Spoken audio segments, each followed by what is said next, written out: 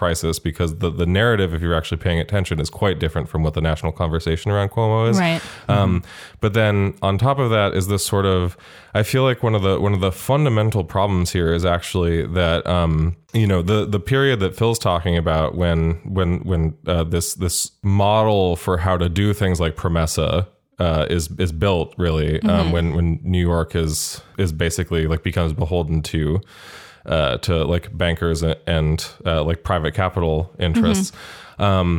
The moment immediately preceding that, or the moments, the sort of decades preceding that, were one of, New York having these gigantic social programs which no longer exist anymore. I mean, if you look at it and like think about the number of like public hospitals that there used to be, it almost makes me want to fucking cry, like how much was lost. But the wasn't fact it, that, I think, like 1/3 of the total workforce in the 5 boroughs was municipal public employees? I think, yeah, something like that. It was a huge amount, and supported by, or not supported by, and and it wasn't just hospitals, but also things like obviously CUNY still exists, but just like these massive social programs. And this was before transit was one publicly owned company. It was when they were still a private company. So this does not, that 1/3 municipal employees is like social workers, doctors who run community healthcare or primary care clinics in low income neighborhoods. It doesn't include transit workers at all, because at the time, all transit workers are still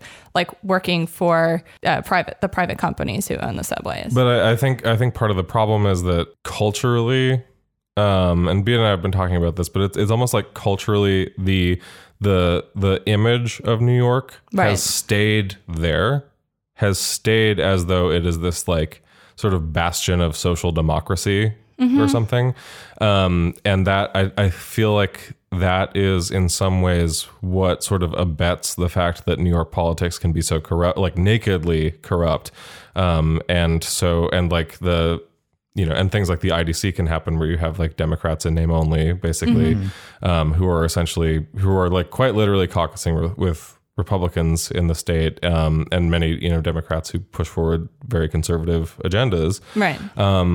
And they're sort of like almost protected on a national level, because just the assumption almost is that this thing, which is now just completely anachronistic, this idea from like the early 20th century, basically, of what New York is and stands for, has been just over since the 60s. For some time. Yeah, exactly.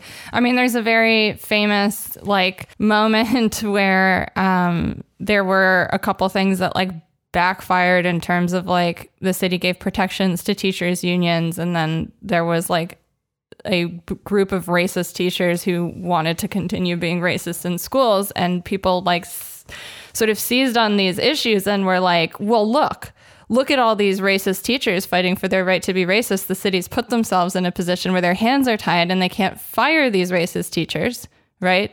So this is a good reason why we should like not have unions, right? So like New York is kind of used as both examples, as a cautionary tale, right? In order to sort of justify austerity or, privatization in other states, or it's used as like an example that's sort of some sort of like ideological bar to meet, right? And the reality is that Cuomo's legacy is very much part of this cover-up, let's call it.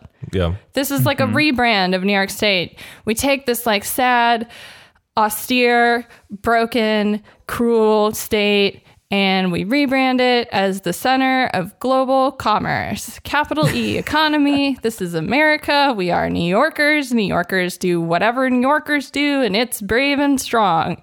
Like, and that's fundamentally not true. A synecdoche, if you will. God damn it. New York. Sorry. So it's like R.I.P. Philip Seymour Hoffman. The reality is that Cuomo has presided over 10 years of defunding Medicaid and overseeing hospital closures in New York State. Yeah. Like, and now he's being touted now he's at it again. Well, now more he's being hospital defunding. Touted as the like liberal blue antidote to like the Trump whatever right now by every like liberal media outlet, but. And they're saying like he's calling for all these new beds and making all these hospitals. But like, if you look at the amount of beds that we lost because of the hospitals that have closed during his tenure as governor directly relating to things he's done, that would be more beds than he's made. So, But the funny thing is that like Trump is from New York. Like, right. like his political leanings are like in a lot of ways incredibly similar to like Right. those of Andrew Cuomo and Bloomberg, like just with like more overt resentment and racism. It's funny that anybody sees that people are able to see daylight in between the two of them. So this is a very interesting thing, right? Because I think there's this sort of like narrative among, I don't know if you read like sort of like elite like foreign policy magazines, like there's this like narrative about like, ooh, like we're really worried about like strongman leaders, right? Like we're worried about like the Orbans of the world, we're worried about the Trumps of the world. But like to me, like the Trumps of the world, like the comfort that you get is that like at least Trump is politically divisive. Like he's so terrible at governing that public opinion on him has remained pretty divided. But the governors is actually like public opinion on governors is completely depolarizing. It doesn't matter what kind of job they're doing. The fact that they go out there, they sort of seem bland and neutral, and there's a sort of, I don't know, very Freudian analysis here. Like there's a sort of daddy-like quality to some of these press conferences that like it's depolarizing. I'm far more worried about strongmen governors than I am about like a strongman president. I think. Right, for sure. Although I think that the comparison between Trump and Cuomo is actually rather apt in this case. One, because I think I want to point out there was a great, what was it, Nick Pinto writing in the Intercept. Yes. Referred to Cuomo as Victor Orban on the Hudson, Yes. which I think I could not have said it better myself. Orban on Hudson. That was awesome. And but I think that, so actually case example here, like take what has just happened over the weekend actually with Cuomo and his basically call to say that the assembly's work was effectively over. Yes. For the term. So, you know, Cuomo on, I forget if it was Friday or Saturday morning or something like that. Yeah, did the rounds on all these, you know, New York, like local morning shows, like state and city shows.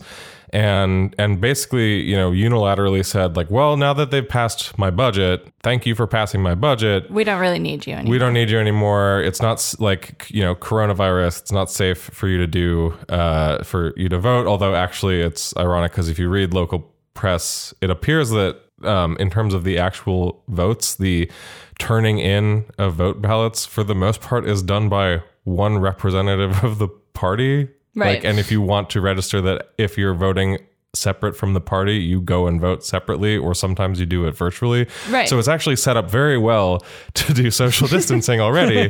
But he is in this PR position, right, where he can just go out and say, well, now that you've done this, no need to meet anymore. And the irony is like, this is probably, I mean, actually, this is one of the things we wanted to talk about because as this like national figure with a sort of even increasing spotlight on him, he has this sort of like PR leverage to essentially say like, okay, you've passed my austerity budget. Now, you know, go fuck off, and I'll control things, and I'll do actually based on what some of the things that are in the budget. Like later this year, I'll just cut some more from the budget. Right. But that is to me, that's the most of all the things that are specifically budgeted for in the document.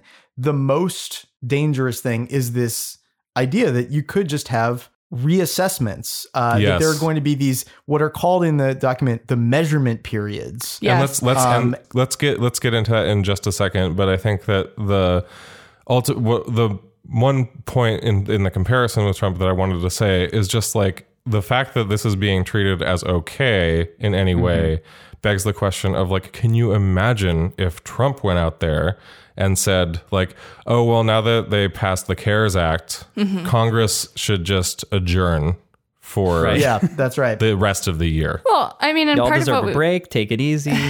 It's as if it's kind of like if Congress passed one stimulus bill and then decided to take an entire month off. Well, so here's the thing is like, So there's this tradition, let's say, in the New York State legislature that is sort of the first half of the session where you do the budget. That is the time to get things done. And nothing gets done, quote unquote, in the second half of the session. So like we talked about this a little bit around the New York Health Act way back a year ago now. And one of the whole things was like, can we get the New York Health Act to the floor before the second half of the session starts? Right. Because things die in the second half of the session. And what happens in the first half of the session is that the governor sort of brings down from on high his bullet pointed list of asks. And then it's not really up to the legislature to do much other than sort of judge and value the merits of these spending proposals. Right. So as it stands already, like that and also their own salaries are hinged now on them passing the budget on time, because in 2018, they gave them a cost of living raise that was hinged on them delivering the budget on time.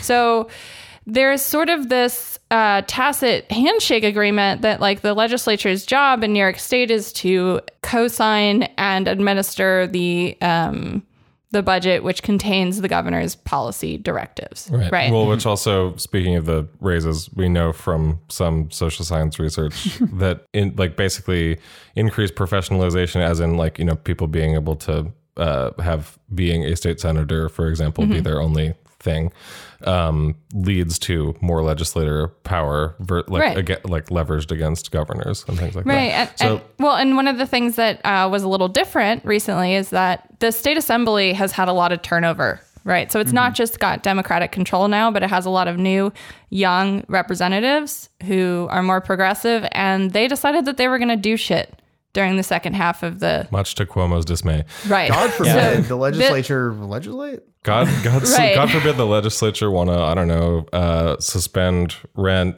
repeal the walking while trans bill, pass the New York Health Act, legalize marijuana recreationally. I don't know. And bail. Exactly. And fucking cash exactly. bail. Well, and it was notable last year, right? Like last summer was just this like, you know, flurry of progressive priorities that got passed in the second half, right? Not even that, but like just were able to be debated on, because that's how low the bar is in New York State. Fair. I mean, maybe we should get into the text of the bill a little bit. Let's get into the actual mechanics. Actually, maybe even starting with the thing that Phil was kind of getting started on. Which is the fact that fundamentally the budget can be essentially just it has these like review periods where the governor can effectively just strip things from it. No, not the governor, actually. Someone His very budget specific. director. Yeah, his budget director, who is a very interesting person who, if you're into New York politics, you might remember who this guy is, but his name is, I don't remember if it's Mujiko or Mujiko, but Robert Mujiko, we'll call him, who is a long time budget and finance person within the state Senate and a longtime ally of Cuomo, been in his administration for a while. So now in 2019, Cuomo tried to change the law in order to put this guy on the board of the MTA late last year, because what this guy does actually is he's kind of like Cuomo's austerity officer in chief. He's the hatchet man. Yeah, exactly. The classic role of the budget chief is the Dr. Death. He is. He's the Himmler of New York State. And you don't see this guy at the press conferences, right? I mean, this is a person who their entire job is just to do the really toxic, ugly work that will ultimately kill people. Cuomo gets to distance himself from those actions. Hello, this is Daniel, Beatrice's screen reader program. Support us at patreon.com/deathpanelpod to hear the full episode and get access to patron-only content. With love, The Death Panel.